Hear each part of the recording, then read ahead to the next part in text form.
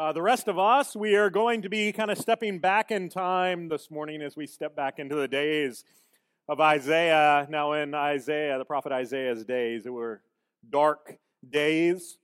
Things were bad in Israel, and worse things were coming for Israel. It was dark days, a great darkness over the land, if you will, and it's into that darkness that Isaiah comes and he prophesies about a great hope. Let's hear about that great hope now from Isaiah chapter 9. But there will be no gloom for her who was in anguish. In the former times he brought into contempt the land of Zebulun and the land of Naphtali. But in the latter times he has made glorious the way of the sea, the land beyond the Jordan, Galilee of the nations. The people who walked in darkness have seen a great light. Those who dwelt in the land of deep darkness, on them has light shone. You have multiplied the nations. You have increased its joy. They rejoice before you as with joy at the harvest, as they are glad when they divide the spoil. For the yoke of his burden and the staff of his shoulder, the rod of his oppressor you have broken as on the day of Midian. For every boot of the trampling warrior in battle tumult, and every garment rolled up in blood will be burned as fuel for the fire. For to us a child is born, to us a son is given, and the government shall be upon his shoulders, and his name shall be called Wonderful Counselor, Mighty God, Everlasting Father, Prince of Peace. Of the increase of his government and of peace there will be no end. On the throne of David and over his kingdom, to establish it and to uphold it with justice and with righteousness from this time forth and forevermore. The zeal of the Lord of hosts will do this. Let's pray. Oh, Father, we thank you for the words of the prophet Isaiah, prophesied so many thousands of years ago. And yet might you make these words real to us this morning. Convince us of their truth, we pray, that we might know this morning the hope of our Savior Jesus Christ come into this world. We pray this all in the matchless name of our Savior Jesus Christ. Amen. I don't know if you've ever heard it or not, but there is a rendition of Silent Night done by Simon and Garfunkel. I'm sure we have a lot of Simon and Garfunkel fans. But it's really interesting if you listen to it. I encourage you to. It starts out as like this beautiful duet, but then you start hearing something coming in the background of the song. And you can't quite make it out at first, but then it keeps getting louder and louder, and then you begin to understand what it is. They're singing this beautiful rendition of Silent Night, and at the same time, there's an evening newscast slowly being turned up. A newscast telling about the death of a comedian, about the march of Martin Luther King and the need to send out the National Guard, the murder of 9 nurses, of anti-Vietnam War protests, and it goes on, slowly increasing in volume as they're singing Silent Night. Now, what exactly they meant by this song, I don't know, but isn't it kind of a picture of the world in which we live? Tonight we're going to gather here, and this isn't a spoiler, we're going to gather here and we're going to have our candles lit, and the last song we're going to sing is Silent Night, right? And we'll be reminded of the beauty and the wonder of that first Christmas morning and the coming of our Lord Jesus Christ, God himself come down to earth. And yet, even as we sing, and it'll be peaceful and it'll be wonderful, wars will still rage, won't they? Wicked acts will still continue here at home, abroad, all over the place. Yet what will be pointed to in that moment is, I think, the same thing I hope we're pointed to this morning, is we're pointing to a great hope amidst it all. A great hope amidst the darkness. Isaiah is prophesying into a very, very dark day. And he's prophesying about the great hope. He's trying to encourage the people to look towards that which is really true. And so he says, verse 1, but there will be no gloom for her who was in anguish. In the former time, he brought into contempt the land of Zebulun, the land of Naphtali, but in the latter time, he was made glorious the way of the sea. The land beyond the Jordan, Galilee of nations, the people who walked in darkness, they've what? They've seen a great light. Those who dwelt in the land of deep darkness, on them a light has shone. You've multiplied the nations. You've increased its joy. They rejoice before you as with joy at the harvest, as they are glad when they divide the spoil. Do you hear what's going on? He's saying, yes, the darkness is real. And yes, things are bad for Israel, and they're going to get worse. The Assyrians are at the gate, almost, if you will. Exile for Israel is imminent. Yes, there has been gloom, as he says. Yes, there's anguish. They've walked in darkness. They've dwelt in a land of deep darkness, he says. But what does he say amidst that? He says there is hope. And he speaks of it as a certain hope. But to them, what does he say? Verse 1, he has made them glorious. He's made glorious the way. In verse 2, they have what? They've seen the great light. To them, the light has shone. And what does he say about the people? Starting in verse 3, he says they have been multiplied. The people have been multiplied. Their joy has been increased.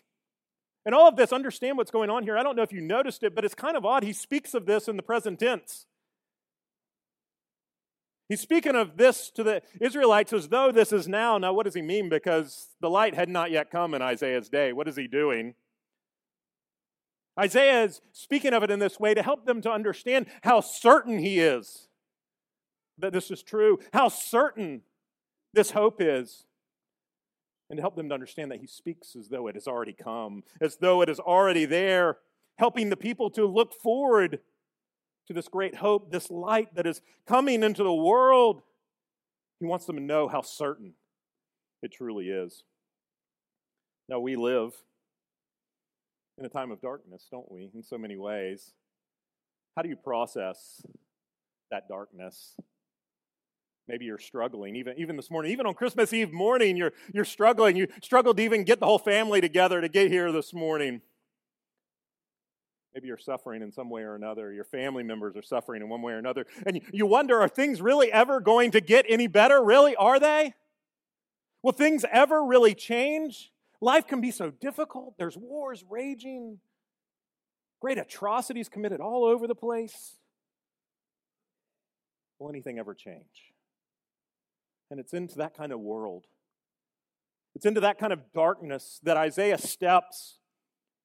And he promises, no, the light will shine, and you can be certain of it. You can be certain that the light is coming. And of course, we live on this side of the light actually coming into the world, don't we?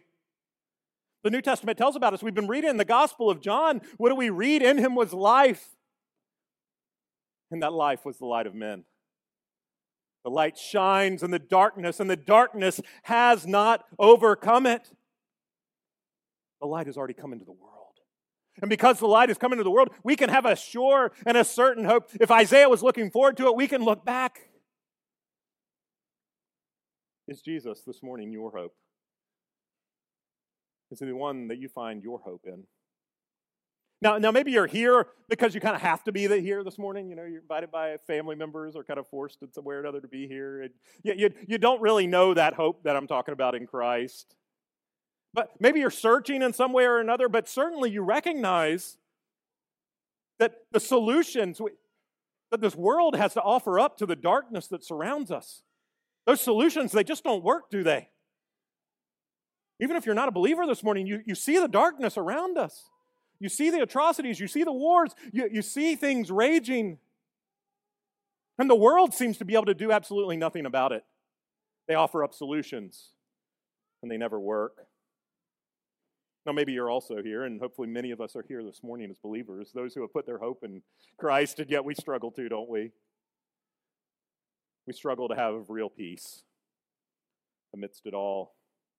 Things don't seem to get any better. Well, regardless of where you stand, whether you put your hope in him or not, regardless, Isaiah steps into our troubles this morning, into our struggles. And he announces that no, the great light has come. He has come into the darkness. And Isaiah is able to say this on like the darkest possible day. You think things are bad now? You should have been there with Isaiah, as he could only look forward to to the coming of the light. Now, how can this light be true? How does all this come to fruition? We learn more, verse 4. For the yoke of his burden, the staff of his shoulder, the rod of his oppressor, you have broken, as on the day of Midian. And here we find out how can this light come? How does this light enter in?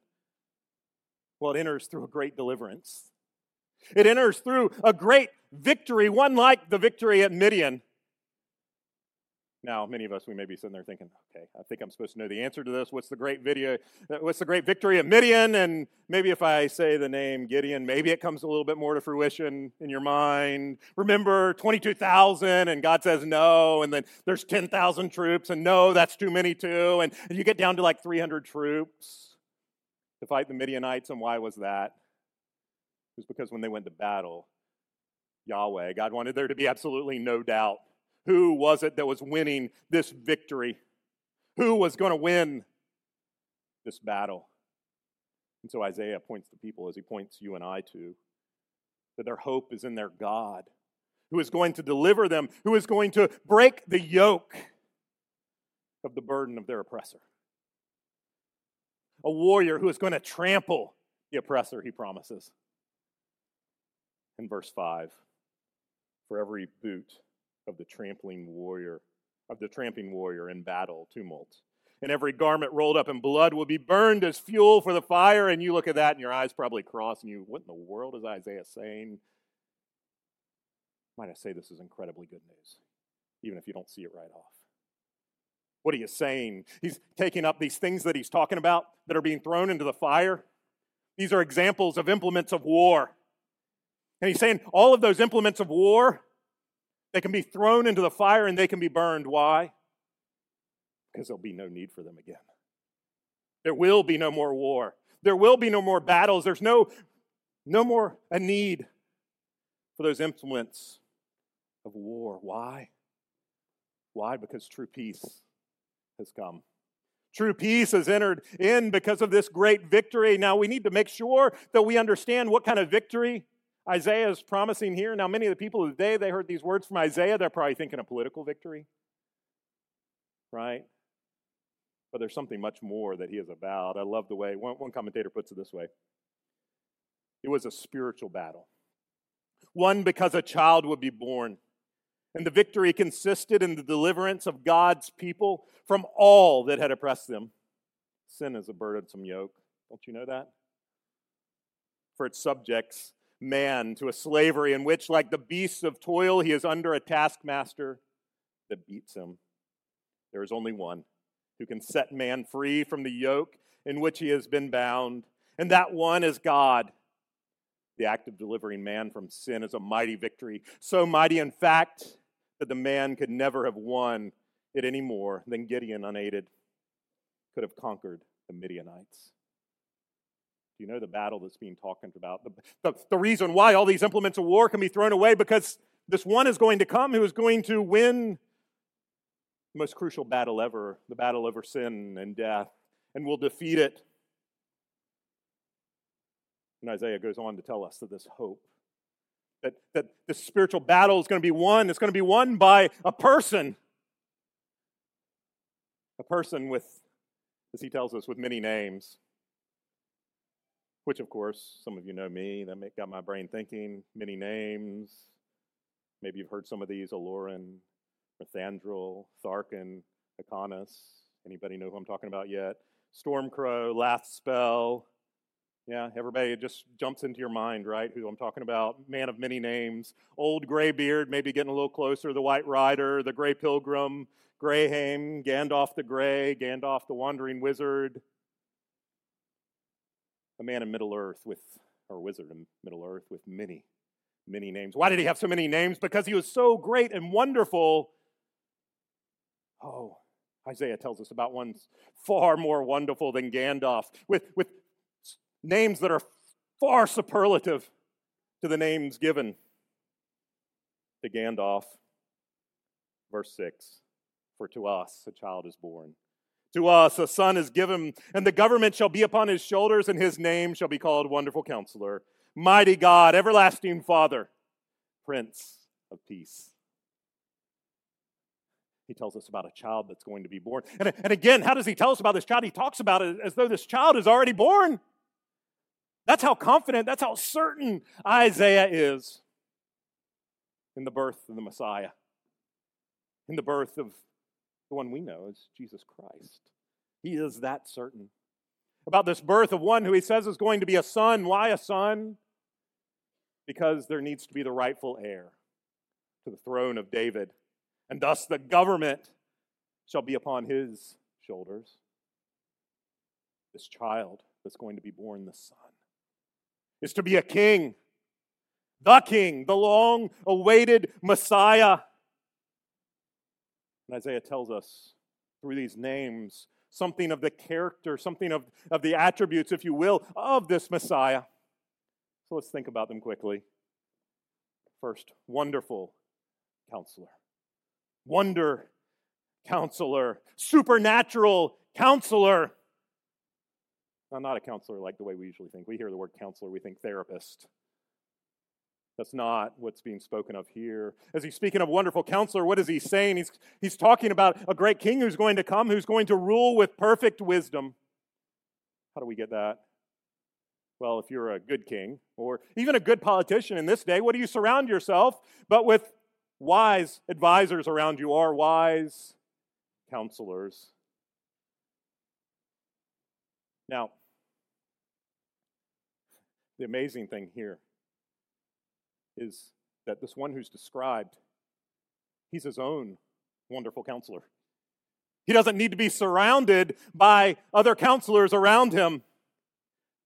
He will rule, and he will rule perfectly because his wisdom is perfect. And this counselor that's talked about, and in this context, it's really like a military strategist to help the king out. Now, to the world, as this king, this wonderful counselor, as he forms his strategy, his military strategy, if you will, the world will look at it and it will scoff and it will laugh at it. Born of a virgin, how foolish. Son of a carpenter from Galilee, really? An itinerant preacher? Rejected by many, rejected by most? Going to the cross, this terrible death?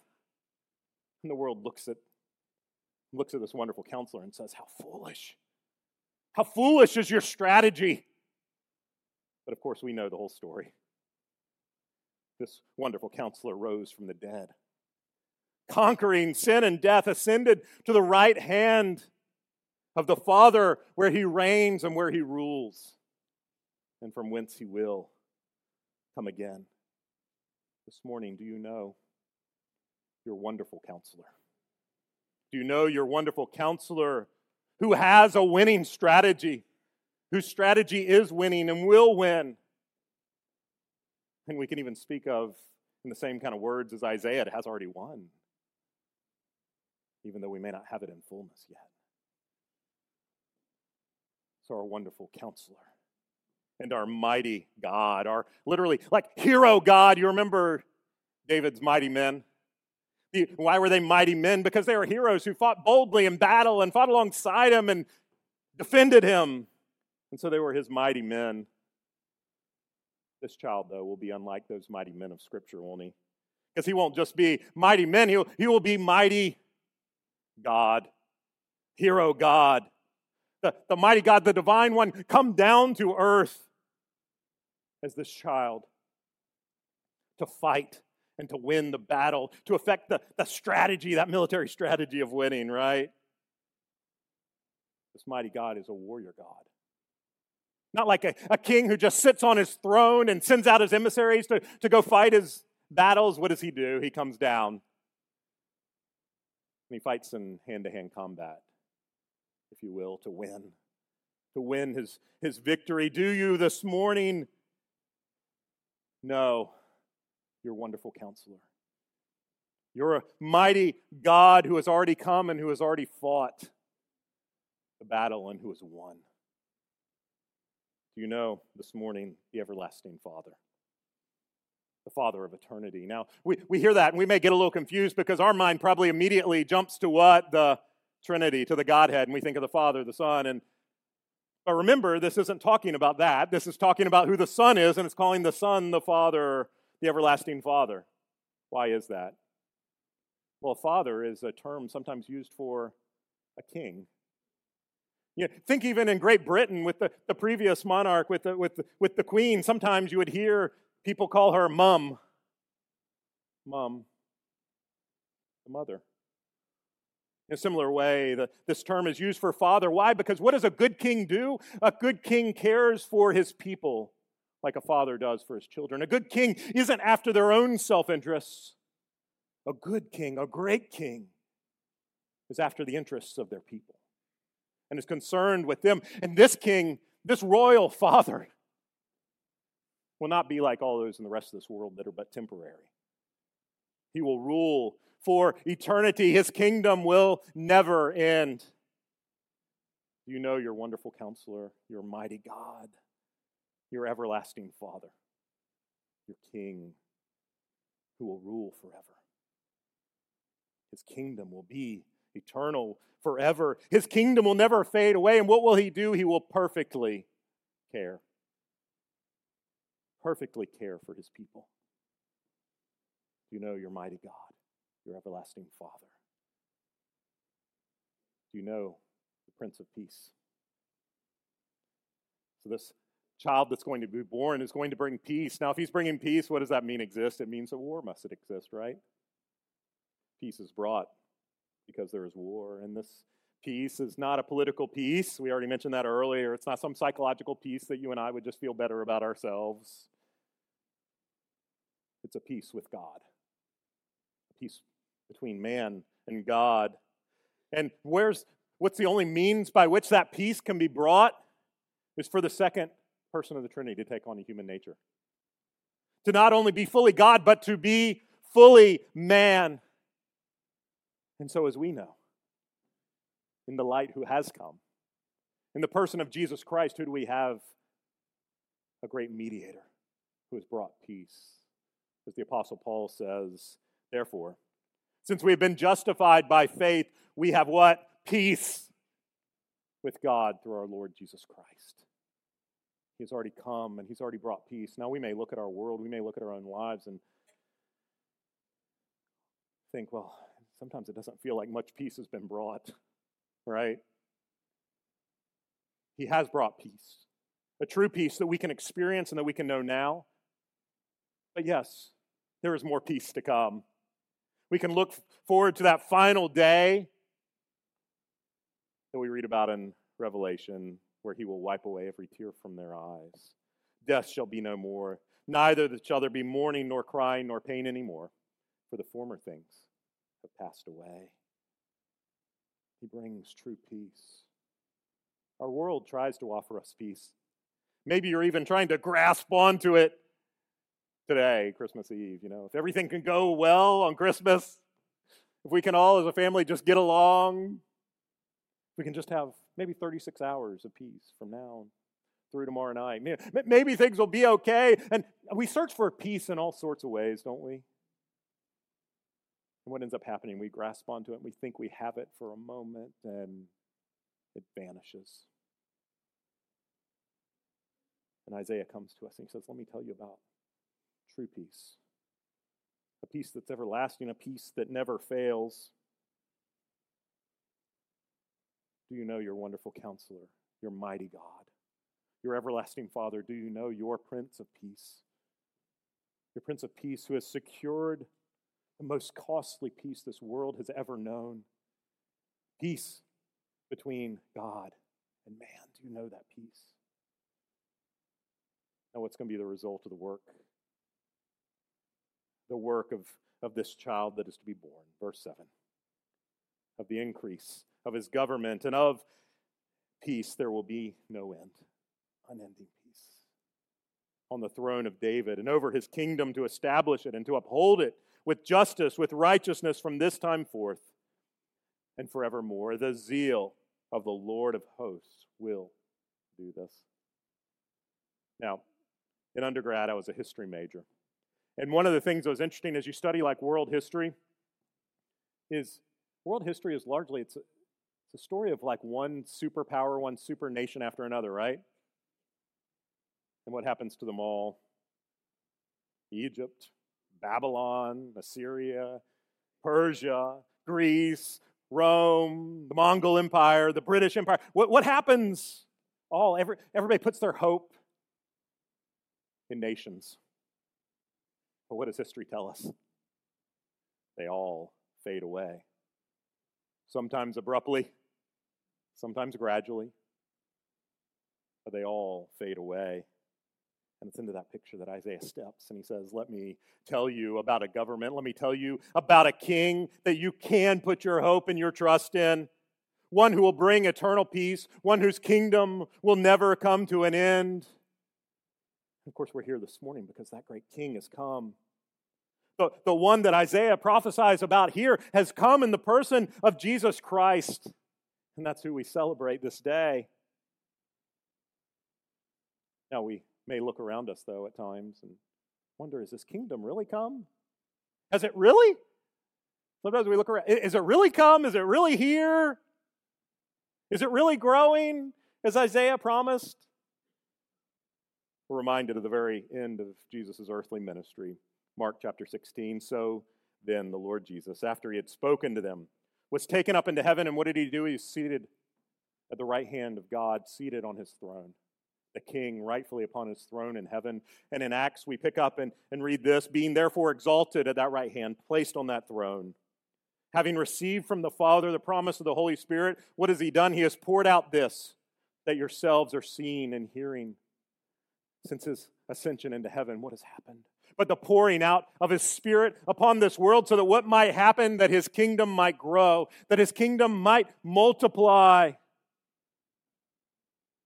And we look forward to that final day, right? When that kingdom will come in all of its fullness. But what Scripture tells us is it's already here. And it's already growing. And Jesus' kingdom will not fail like all those before us. As Isaiah says, what does he say? The zeal of the Lord of hosts will do this. It's a guarantee. It's absolute. Martin Lloyd-Jones, some of you may know him, British preacher, he said this. The incarnation, that is, Jesus coming down in the flesh. The incarnation is the supreme example of fulfilled prophecy. The supreme example of God's faithfulness to his promises. What God did when he sent his Son into the world is an absolute guarantee that he will do everything he has ever promised to do. Look at it in a personal sense. All things work together for good to them that love God. That is a promise. To them who are called according to his purposes. But how can I know that that is true for me, asked someone. The answer is in the incarnation, in Jesus come down in the flesh. God has given the final proof that all his promises are sure, that he is faithful to do everything he has ever said. So that promise is sure. Whatever your state or condition may be, whatever may happen to you, he has said, I will never leave thee or forsake thee. And he will not. He has said so. And we have absolute proof that he fulfills his promises. He does not always do it immediately in the way that we think. No. But he does it. And he will never fail to do it.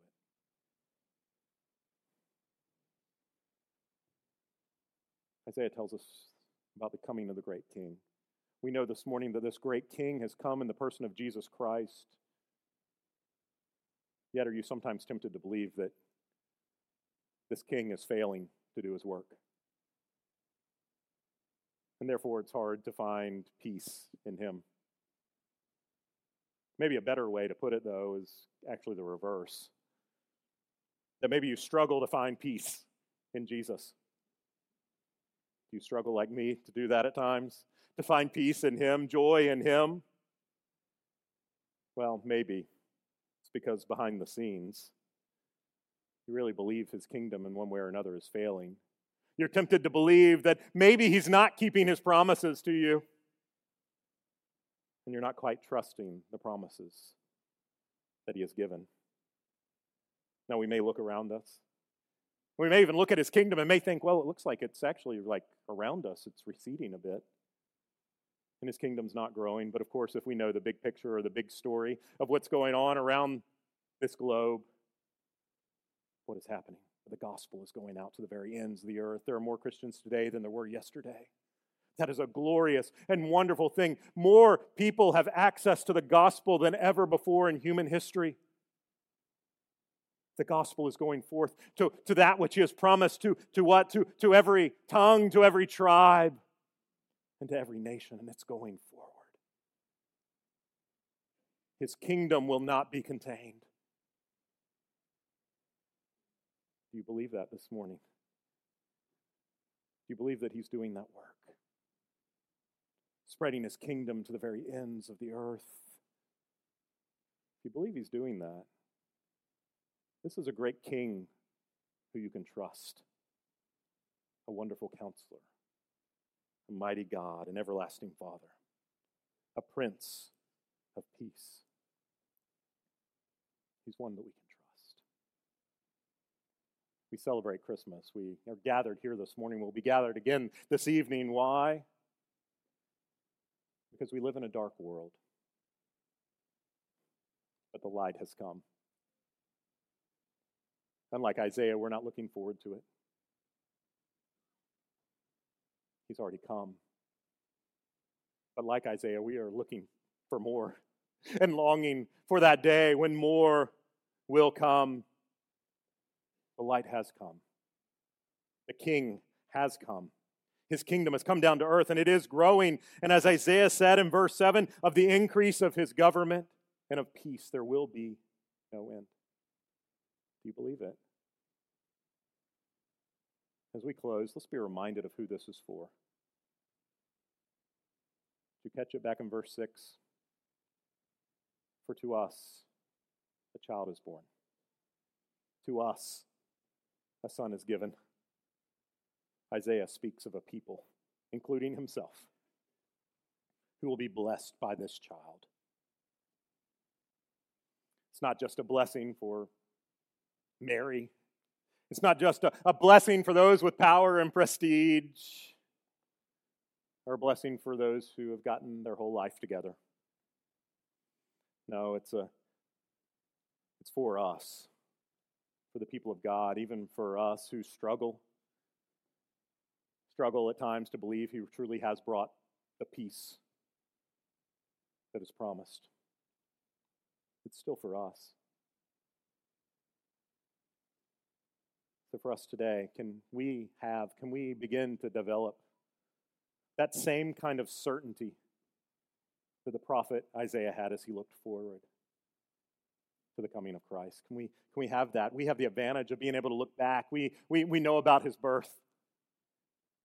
We know the story of his life and his death, his resurrection, his ascension to the right hand of the Father. We know the story. And we know the story that is played out from then of the gospel exponentially spreading across this globe as he continues to take his kingdom to the very ends of the earth. Jesus has come, and he is bringing light into the darkness. In him was life, and that life was the light of men. And the light shines in the darkness, and the darkness has not overcome it. And as Isaiah says, the zeal of the Lord of hosts will do this. Do you believe it? Do you believe that the great hope has come? Do you believe that he has truly brought peace and will bring it to the full and completion? Let's pray.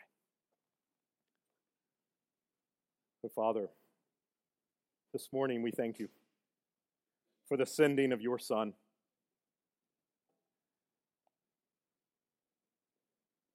We thank you for sending the wonderful counselor. the mighty God, the everlasting Father, the Prince of Peace. Now, would you help us in our cynical hearts and our hard hearts? Would you help us to believe the truth and the wonder that our Savior has come? Would you convince us more and more of the truth of what he has accomplished on our behalf? Help us to know the truth now of the peace that we have now with you if we are in Christ. That there is no more war between us. And Father, and let us long for that day when you will bring that peace in all and complete fullness. That day where there will be no more tears, no more sorrow, and sin will be no more. That the wars, the battles, and the evil will all be gone. Oh, would you help us to believe and help us to trust that the Messiah truly has come. Help us to truly believe he has accomplished what he has accomplished, what we're reminded of from the words of Isaiah.